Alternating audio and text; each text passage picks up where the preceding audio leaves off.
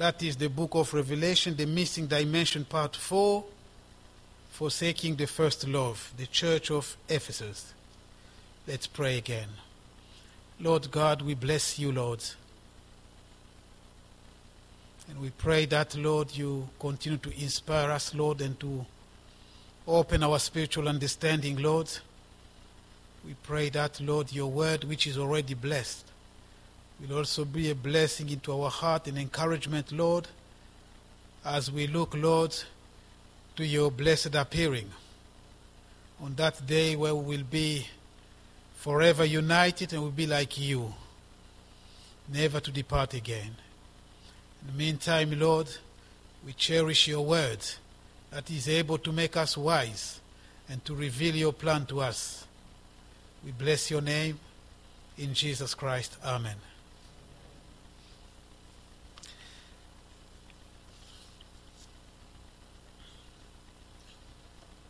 Revelation chapter 2, verse 1 to 7. To the angel of the church of Ephesus write, "These things says he who holds the 7 stars in his right hand, who walks in the midst of the 7 golden lampstands. I know your works, your labor, your patience, and that you cannot bear those who are evil. And you have tested those who say they are apostles and are not, and have found them liars." Verse 3. "And you have persevered and have patience, and have labored for my name's sake, and have not become weary. Nevertheless, I have this against you, that you have left your first love. Remember therefore from where you have fallen. Repent and do the first works, or else I will come to you quickly and remove your lampstand from its place, unless you repent. But this you have, that you hate the deeds of the Nicolaitans, which I also hate. He who has an ear, let him hear what the Spirit says to the churches.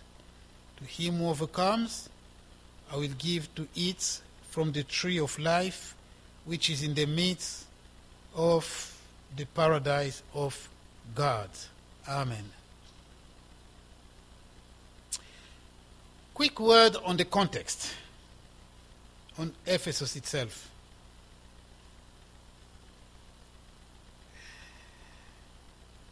The location of this particular city, this was a very developed city, very commercially prosperous. But paganism was the main source of pride and income in this city, which was the site of the temple of Artemis or Diana.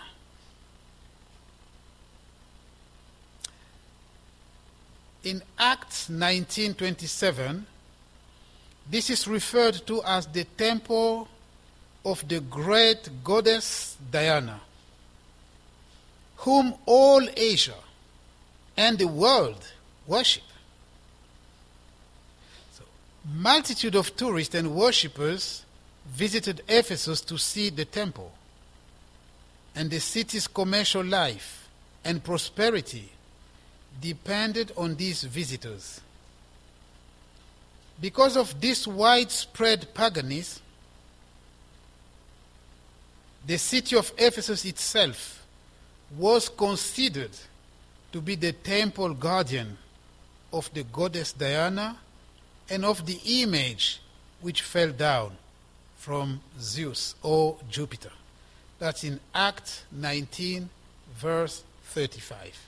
That is the context. The Ephesians, they pride themselves, and they say the city itself, not just the temple, but the city itself is the temple guardian of what they refer to as the great goddess Diana. think in the past we looked into detail these things about Diana and Artemis and Cynthia, etc.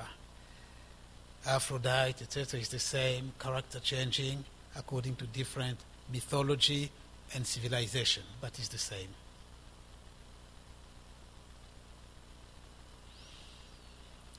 In this epistle to this church, Paul, about 3 decades ago, about 30 years ago already, Paul had taught believers that the church was a living organism, not mere institution. The church wasn't a building. The church wasn't a program of activities. The church is a dwelling place of God by the Holy Spirit. There is a whole teaching Paul is giving to the Ephesians on what it means by the temple of God. Certainly because of what was happening around them. Because of the size and the prominence of the temple of Artemis. It was at the heart of the life in Ephesus. So those who were coming to the faith needed to understand what it meant by God's temple. Because they were brought up in that context. All they had in mind was that temple. And Paul had to put things right in teaching them what it meant, the temple of God. So you see, for us, if we don't have a building and we can meet in a park, that's the church.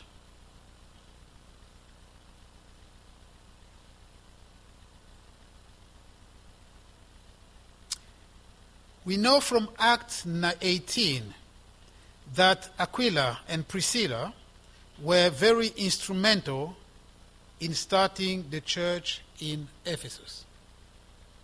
A couple, godly couple. They even helped a man, eloquent man called Apollos, helped him. They listened to him in a synagogue, what he was saying. They took him aside, the Bible says. They explained to him a more accurate way. And things changed. Apollos began to teach and to focus his message on Christ, the risen one. That was missing. When I think of this couple, I bless the Lord. What will be the rewards? Because of their faithfulness, a lot of people came to faith. And Timothy became the pastor of the church. So many people come. Former magicians came to faith. They turned things upside down. Pagans were threatened as a result of a small beginning, which the Lord does not despise. It's very important that our homes, our house, are places where the Lord can feel welcome. Let us not waste time, precious time of God. There are so many things to do legitimately. But let us allow the Lord God to be welcome in our home, to have preeminence, and to establish His will, and to fulfill His purpose. Because we are His people. You see, people who practice sorcery and mysticism, they train their children from very young age. From very young age. What do we do as believers? Our children just do whatever they want to do. We just follow them in the name of, not to offend, not to... By God's grace, we got to establish foundations they will be leaving the next generation. And if the foundation are destroyed, what shall the righteous do? We will be responsible and accountable before God for their lives. It's not going to be any easy. But the Lord will also increase His grace on them. When we think of the future, we are frightened. But remember, God is not overtaken by that. Even under the great tribulation, the Lord will provide. What we need to do is to teach our children. Let's be serious with these things. Let's be serious with these things, friends. It's really tough. Our children spend 7 hours at school. I'm telling you, the kind of things they learn, both from teachers and from colleagues, it's frightening. And if we want to replicate the same at home, because we need to please children, it's not responsible before God.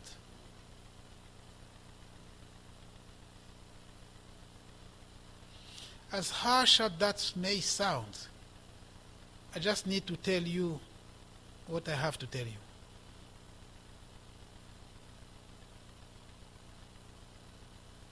If our children choose to rebel against God, and we have laid properly the foundation, that's their own problem.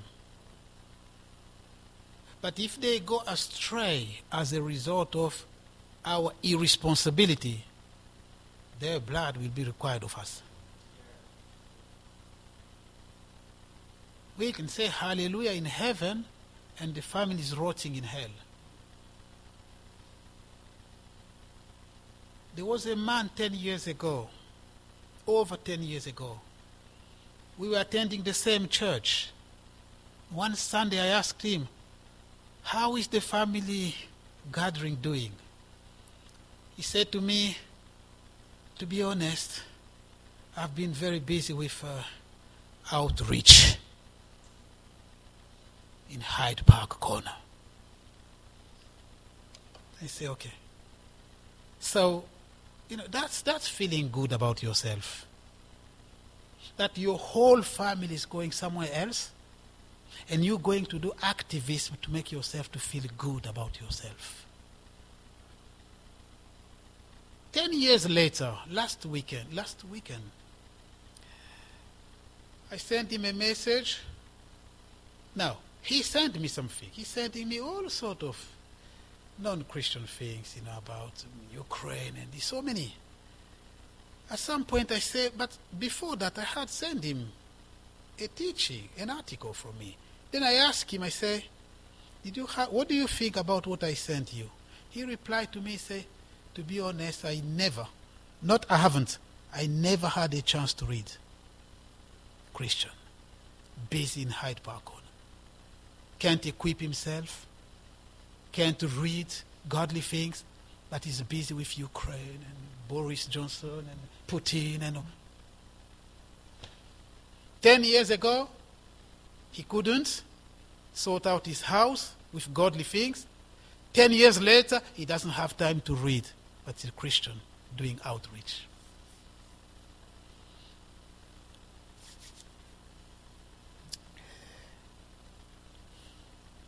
In Revelation chapter 2, verse 1, the letter to this church is addressed to the angel of the church of Ephesus. Now, the angel of the church of Ephesus. This is a tough one. There's no agreement amongst Christians as to the identity of the angel. There's no general agreement as to the identity of this angel. Some people believe it is an actual angel who guarded that particular church. People believe that each church has an angel. Maybe you have one.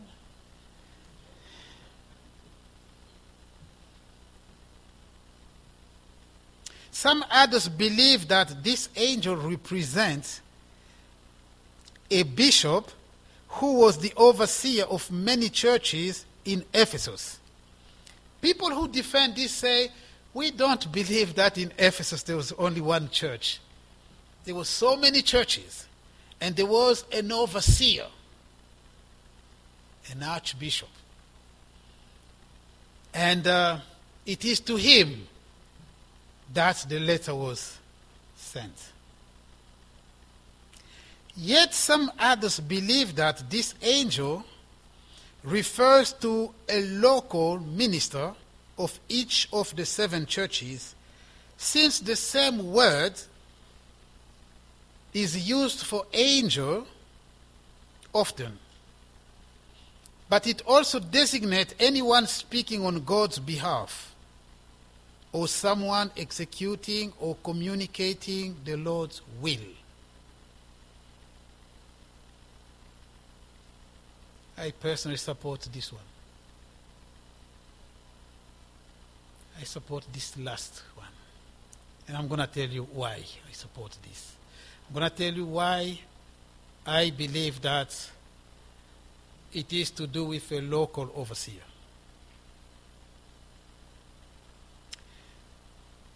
The Greek words for angel is, it spells angelos, but it's strangely pronounced angelos.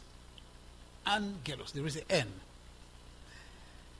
Angelos, which means to bring good tidings, or simply a messenger.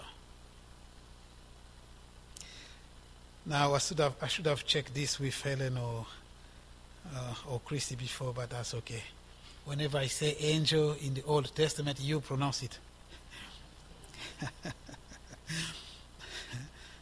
The spelling is Malak. So it's Malak. Okay, good. You've heard that. It's M-A-L-A-K. Okay. In Haggai, the book of Haggai, chapter 1, verse 13, you have this. Then Haggai, the Lord's messenger, spoke the Lord's message to the people, saying, I am with you, says the Lord. Now, the word messenger here is the same word as angel. That's my first point, why I support that interpretation. Haggai is called a messenger. Exactly the same word. That was used in Genesis 16. You know, when the angel appeared to Hagar. English. Hagar. Okay. And discuss and converse and reveal the name of Ishmael, all those kind of things. The same word for angel is the same word that is used here for Hagar, the prophet. Malachi chapter 2 verse 7. Malachi chapter 2 verse 7. For the lips of a priest should keep knowledge, and people should seek law from his mouth. For he is the messenger of the Lord of hosts. Same word, angel. I've already mentioned Genesis chapter 16 verse 7 to 11. It's the same word.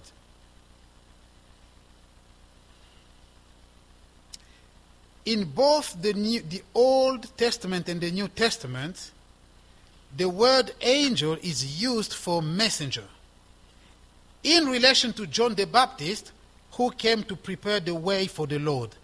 Malachi chapter 3 verse 1. Fulfillment, Matthew 11 verse 10. Mark chapter 1 verse 2. Luke chapter 7 verse 27. All that based on a fulfillment of a prophecy from Isaiah 40 verse 3. The voice crying in the desert, prepare the way. It fulfilled in John the Baptist, who introduced Jesus to the world. referred to in the Old Testament as the messenger. Same word for angel. Again, evidence why I believe that he cannot be an angel as we know from what Isaiah saw in heaven. No. Think about this. Why would the angel ask John, the apostle, to write down the message in order to send to another angel? Doesn't make sense to me. And why does an angel need a letter? Why?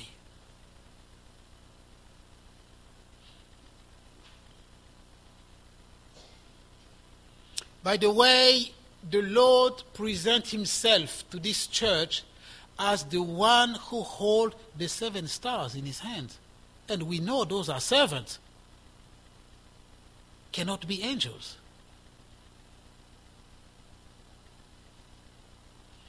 He who holds the 7 stars in his right hand, who walks in the midst of the 7 golden lampstands or candlesticks. As the Lord walked in the midst of Israel, his people, so he does within his church. In the Old Covenant, the high priest ensured that the light of the lampstand did not die in the tabernacle.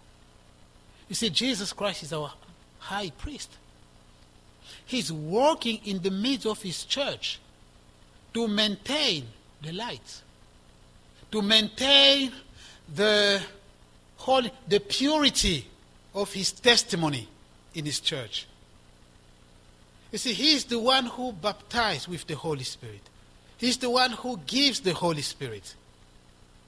No wonder he works within his church to make sure that everything works according to his will.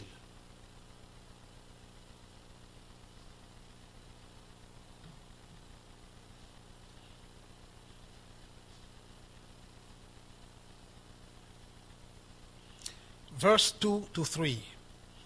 The church in Ephesus. Now there is a dilemma here. This church has been called the loveless church.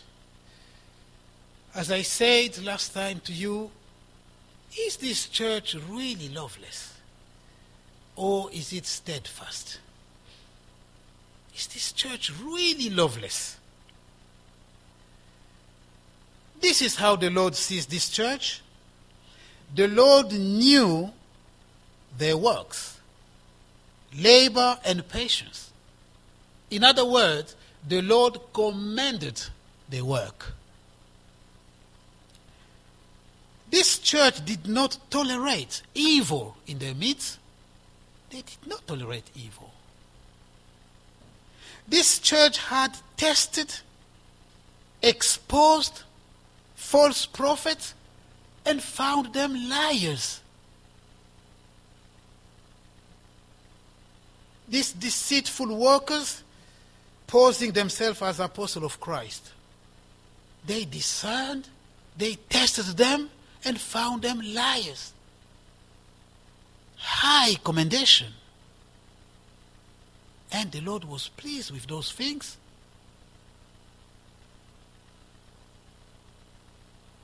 They were steadfast and zealous for the Lord and did not become weary. They hated the deed of the Nicolaitans, which the Lord hates also. So, what more can you ask of a church? Is this a loveless church, really? What more can you ask of a church?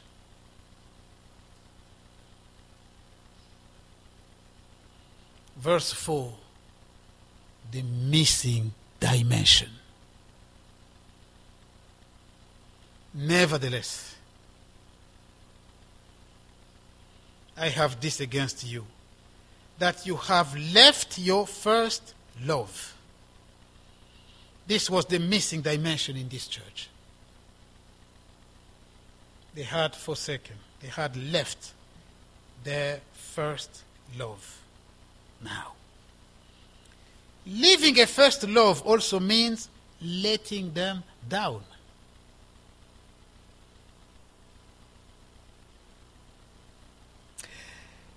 Love becomes less glowing.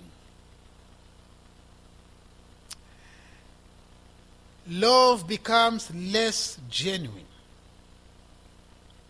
than it was at first. At Ephesus, their love for the Lord was in decline.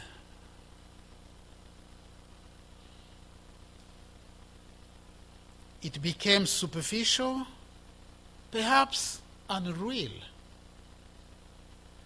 They were here, and they've fallen from the height of love they were before. That's their problem in that church. They've fallen. It's not like they've been swimming something in sin. No, they've fallen. The zeal, the motivation, the underlying motivation they had before, as well as doing what they continue to do, something has changed, which only God can see.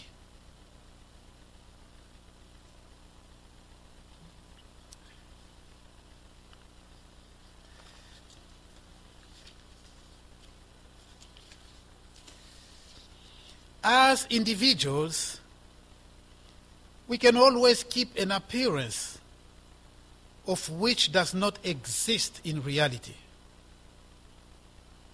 a form of godliness.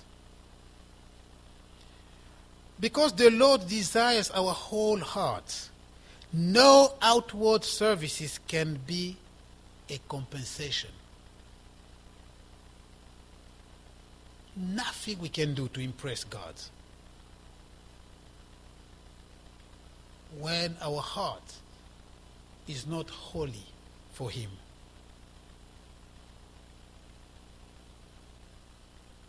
Activism avails very little. Can be seen as doing so many things in the eyes of man. As far as God is concerned, He's looking for something else. Remember that passage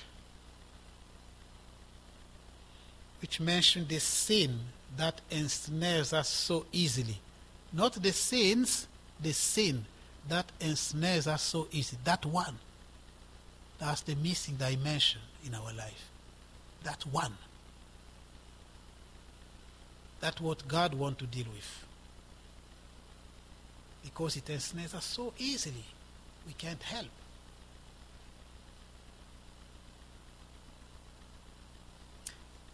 The Lord looks at the heart. 1 Samuel chapter 16, verse 7. The Lord is not impressed by the outward service and what's going on. He's just looking at the heart. He said the greatest commandment found in Luke chapter 10, verse 27, you should love the Lord your God with all your heart, all your soul, all your strength, all your spirit. I prefer spirit to mind, but okay, it's the same. That's the kind of love God requires of us. All that is in us. Praise the Lord. Not half.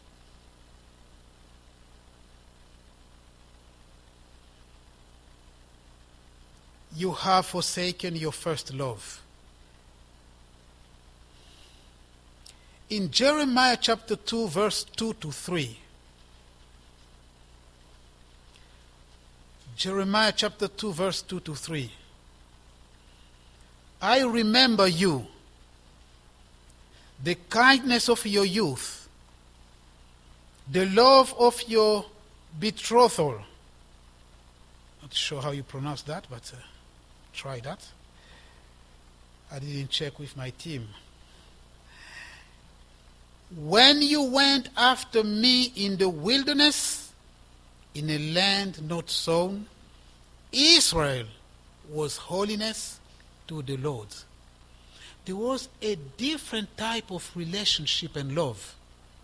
In the wilderness, when the Lord guided them, when the Lord provided when they were attacked and they cried out to the Lord. They went after the Lord, and the Lord saw holiness, and the Lord was pleased. There was that kind of love. The Lord is saying, I remember you. I remember those days. But now, where are we, Israel? The same question direct to us. From the first height of love we were when we first believed. Where are we? Are we doing things mechanically? Have we become professional believers with a blueprint and a template of the Christian life as to what we need to do?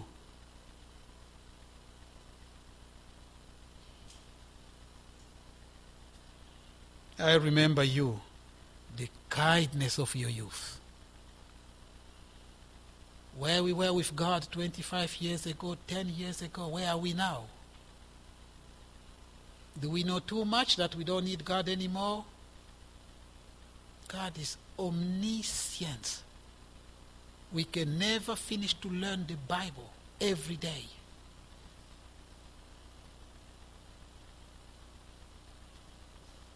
Someone wrote to me after the last teaching and said to me, I've heard this sermon so many times in various ways, but I've been challenged by your 3 conclusive questions. I've never heard that. If we were part of the mailing list, what would God write to us? He says, being challenged by that. You see, that's someone who has been a Christian for so many years, but yet was able to be blessed with a little something. That comes when we pay attention to what is going on.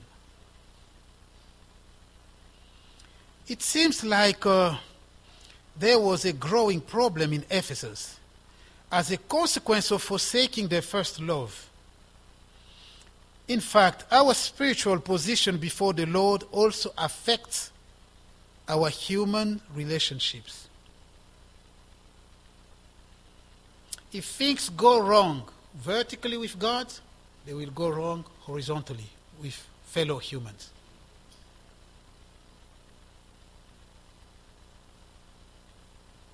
There was apparently problems in human relationships in this church, between spouses, in the church itself, at work. There is a whole teaching in Ephesians chapter 5. Masters and servants, husband and wife, children and parents. There seems to be a problem as a result of falling from the first height of love. It affects the whole church. They needed a whole teaching. But that starts with putting things right with God.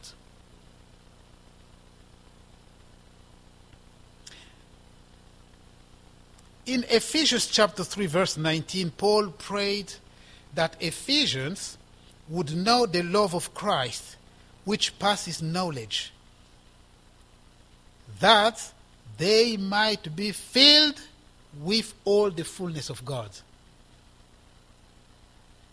So he prayed that they will know the love of God. Because the love of God has its own characteristics. So when God says, love one another, it's according to his definition. It's not the Beatles' definition of love. No. The Lord has his own definition in which he delights.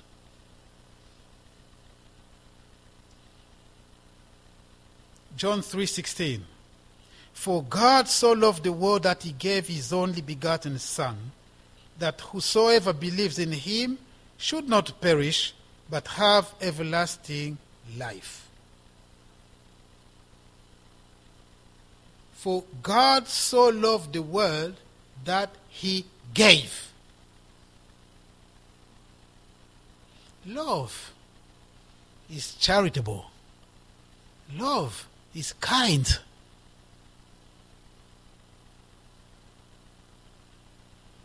Love is selfless.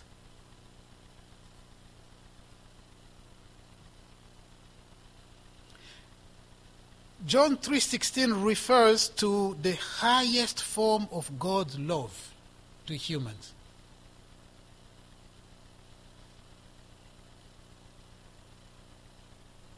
Some of you would know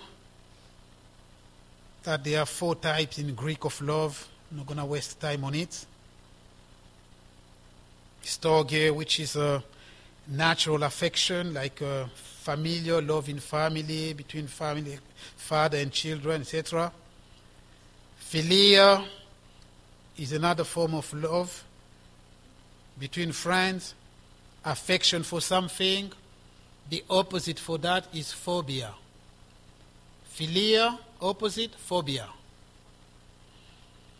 Then you have agapao. Agape. Yes. That's the highest form of God's love to humans.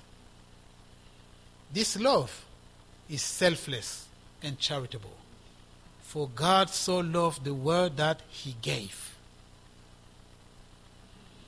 Then you have eros. This is sensual, sexual, physical, carnal, animal. The one promoted also by the Beatles. This is the one. Make love, not war. This is the one. It's not God's love.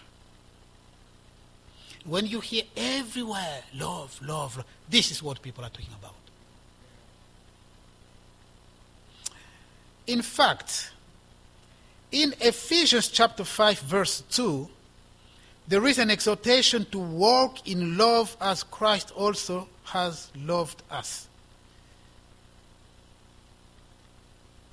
and given himself for us, an offering and a sacrifice to God.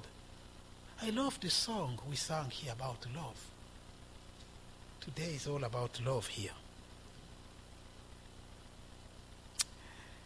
Okay, let's read something else. Ephesians chapter 5. Ephesians chapter 5, we're reading from verse 21 to verse 28.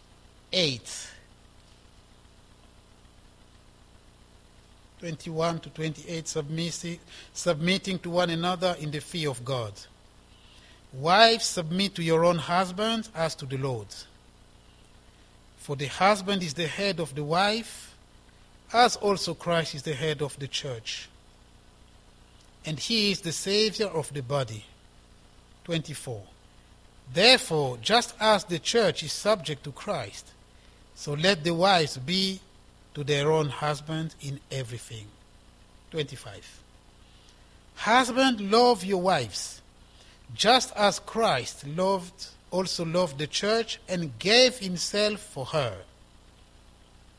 that he might sanctify and cleanse her with the washing of water by the word, that he might present her to himself a glorious church, not having spot or wrinkle or any such thing, but that she should be holy and without blemish. So husbands ought to love their own wives as their own bodies.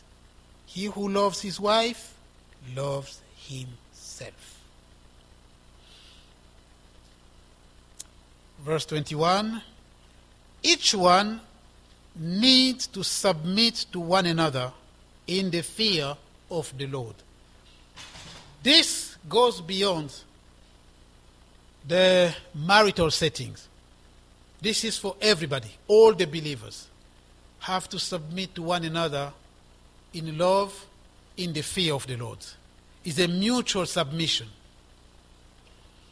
The same applies between husband and wife. It's mutual submission in love. Verse 22, wives need to lead in this area. In marital relationship, but this is to happen willingly and without compulsion. I'm talking about submission. The Lord set priorities. There is a mutual submission in love. But in this particular area of submission here, the wife has a special ministry in this particular area. Although there is a mutual submission, But it's not the idea a relationship such as a master and a servant. No, that's not what it is. Husbands are commanded to love their wives, and they need to lead in this area of marital love. Hard work. Husbands need to take the lead in this area.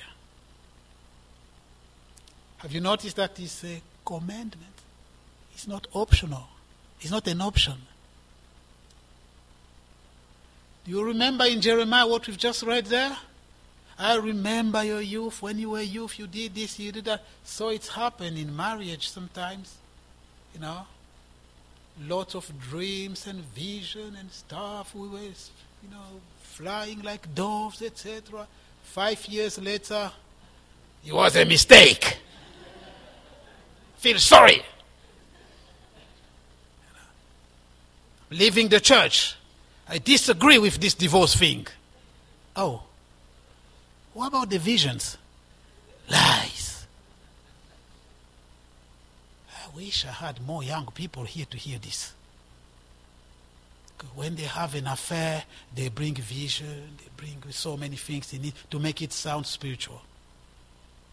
After 8 years,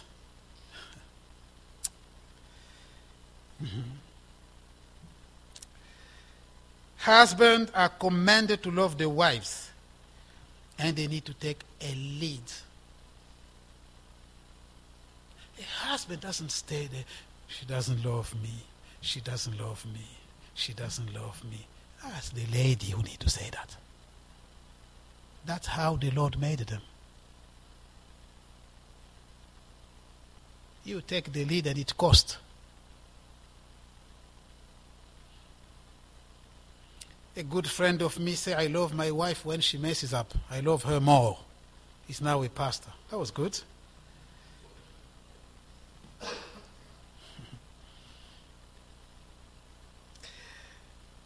This is not a self-serving love. No. It's not selfish love. No.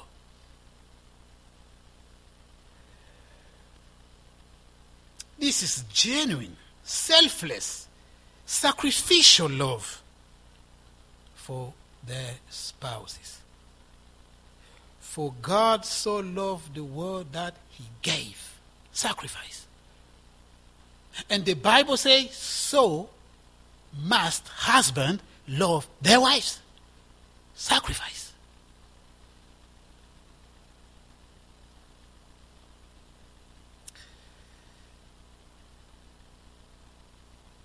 The husband is the head of the wife, but he himself is under the headship of Christ. Well, it works better when you obey Christ too. It's not a sermon against men, but it's just about love. That's what we're talking about here.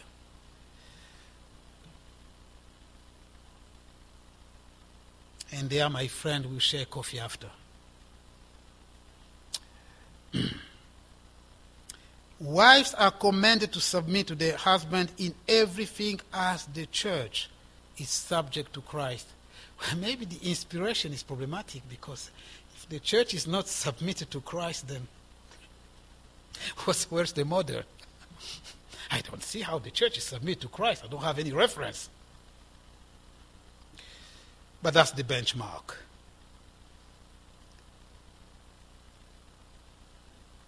We were in a meeting, and a pastor was teaching these kind of things.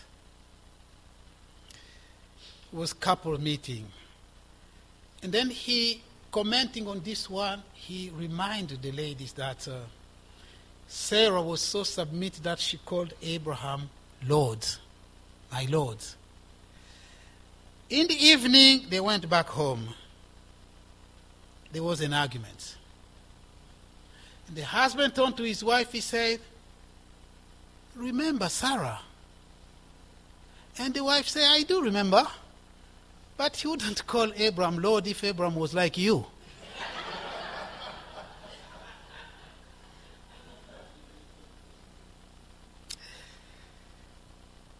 The love of Christ for his church is sacrificial. It is caring and it is kind. Husbands ought to love their wives in that manner.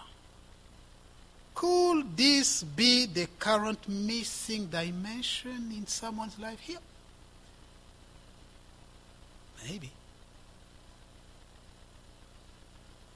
Christ sanctifies, cleanses his church with the washing of water by the word.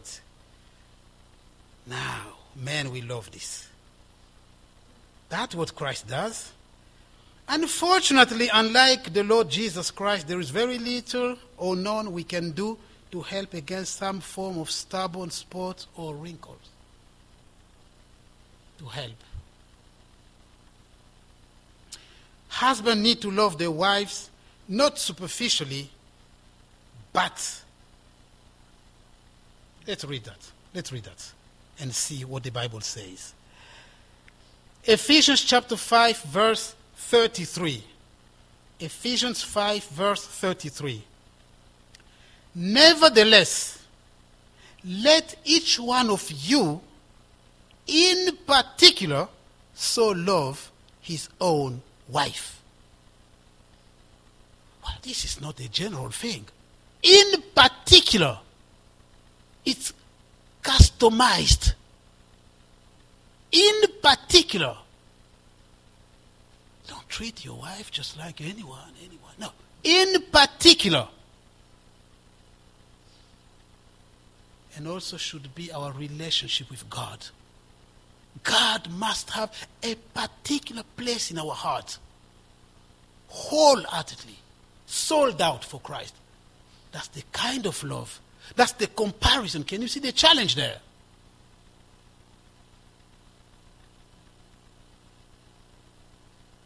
Let each one of you in particular so love his wife. Listen carefully. And let the wife see that she respects her husband. Let the wife see that. That see means carefully ensures that she respects her husband. Sometimes you hear very sad stuff. The way wife speaks to the husband, even in the church, sometimes you feel, what is happening? What is this? Are we reading the Bible? You know, husband doing their own things, wife doing their own things, and it's just a total mess. Yet the church is supposed to manifest, to make known the manifold wisdom of God to the world. Yet you look, God hates divorce. That's what the Bible says. Why? Because it covers one garment with violence, the Bible says. That's a short way of saying the devastating effect divorce can have in the society. Break someone's heart forever. Why is remarrying a problem? Why is remarrying even more problem than divorce itself? Well, if someone has been broken in his heart, how is he or she going to survive? Well, I was talking with a lady from Brazil many years ago, and she was saying, well, I had enough and I left. And another one said the same, another one said the same. We're at university, Birkbeck University. And I said to them, now, looking back, do you think there was room for you doing things differently? Do you think there was a way you could have saved that marriage? All of them, without exception, they say yes. So there was some pain, broken hearts, consequences. First love. You don't mess up with the first love. Because divorce covers one garment with violence. God hates divorce. So should we. When we first became Christian, they were telling us that as a Christian married person, don't even say the word divorce because it's a demon, it will come in your house. But now, there are threats everywhere. I'm going to divorce you, I'm going to divorce Christians. When the foundations are destroyed, what shall the righteous do? Where is the fear of God? Left the first love. Where are all the restaurants, all the Nando's, all the St. Valentine, where are they now?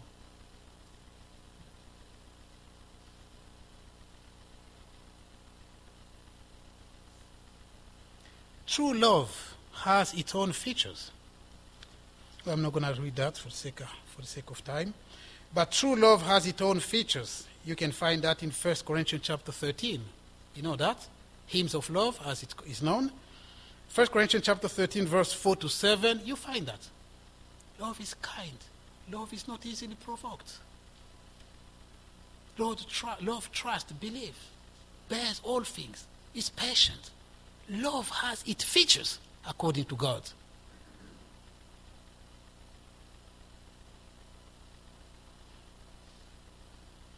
The church in Ephesus was located in a very pagan location.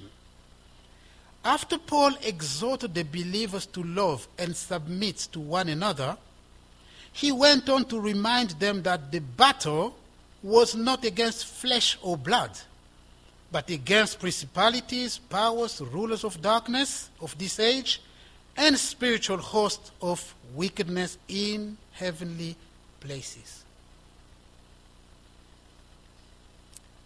The enemy doesn't like love, marriage, or family. The enemy attacks families. Doesn't love families. Doesn't like families. Just after teaching them about the function of the family, how husband ought to love their wife and wife be submitted, he moves swiftly to the warfare. For we do not wrestle against flesh or blood. Your husband, your wife, is not ultimately the problem. Maybe they are caught up in some sort of weakness. Maybe you are responsible for not interceding and praying, because we do not wrestle against flesh and blood. Maybe we should pray a little bit more. When we notice some change, some rudeness, some ungodliness, maybe we should just retreat a little bit and pray a little bit more. That God will intervene, rather than making the situation worse. We do not wrestle against flesh or blood. A pastor used to say when husband and wife came to see him and they had issues, he used to ask them, "Oh, you've given space to the small spirit of wickedness again in the heavenly places." Because he said that those are the spirits that are going everywhere just to cause trouble. We need to be vigilant.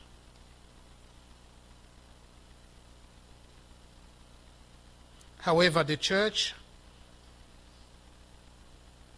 church, these principalities and power will know the manifold wisdom of God. Ephesians 3:10. When non-believers look at Christians, the way we live, the way our children conduct, the way we live in our relationship, they should look at something really different.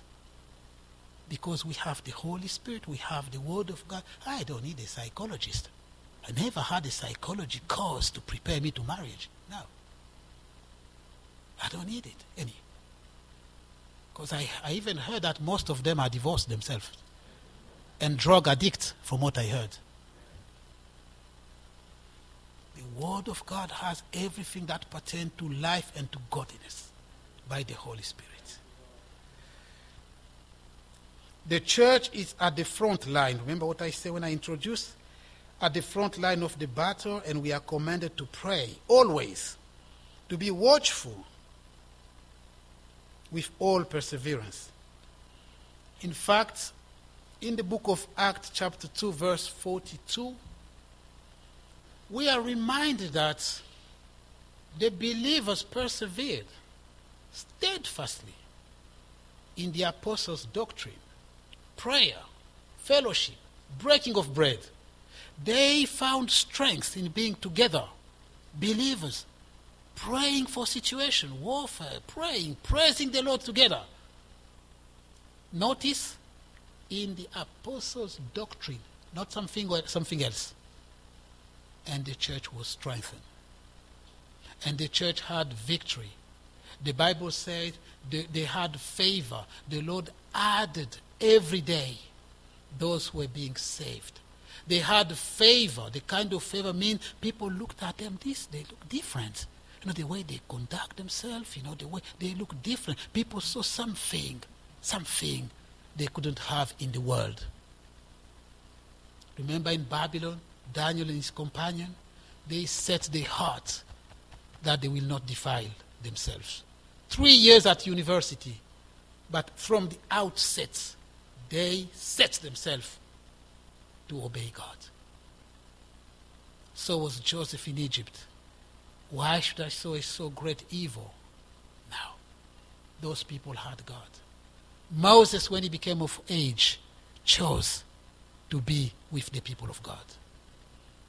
Suffer the shame of Christ with the people rather than the guilty pleasures or being called the son of Pharaoh's daughter. He refused that. Now, young people, are you going to make a difference for Christ? Or you want to be ahead in everything? Or you're going to be for Christ and make a difference? I was saved at university as a result of young people testifying Christ. I went to university a good pagan. And I came out Christ lover because of young people who took Christ seriously at university.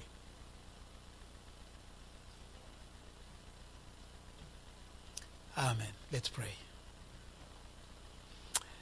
Loving Father, we bless you and we say thank you for our time together in the Word of God. Lord, as we ponder, as we reflect on those things, Lord, the message to the Ephesians was, remember where you have fallen. Lord, sometimes we don't even remember where we have fallen. Help us, Lord, to look to you. Open our understanding, Lord, that we might live a life that is pleasing to you. So that's the only way we can be happy in Jesus. Trusting and obeying. Help us, Lord, as the battle intensifies. Lord, we pray for these things. That husbands in this church will take their responsibilities and do the right thing in a sacrificial way. And we pray that, Lord, wives, ladies, will be submissive to the glory of God. And that older ladies will teach younger ladies how to love their husbands, as the Bible says. Each one playing his role in the church, Lord. We call out to you, lead us, Lord. Build your house to your glory. As we depart from this place, Lord, we commit each one of us to your divine care. Bless each one of us and grant us victory in Jesus. And bless our going back home. Bless the coming week. Strengthen those who are unwell in their bodies. But we also pray, Lord, for couples and families where there might be misunderstandings or issues. By the power which by you able to subdue all things unto yourself, we call out to you for help. Do something new, Lord, that all the glory will be to you. We give you praise and glory. In the name of Jesus. Amen.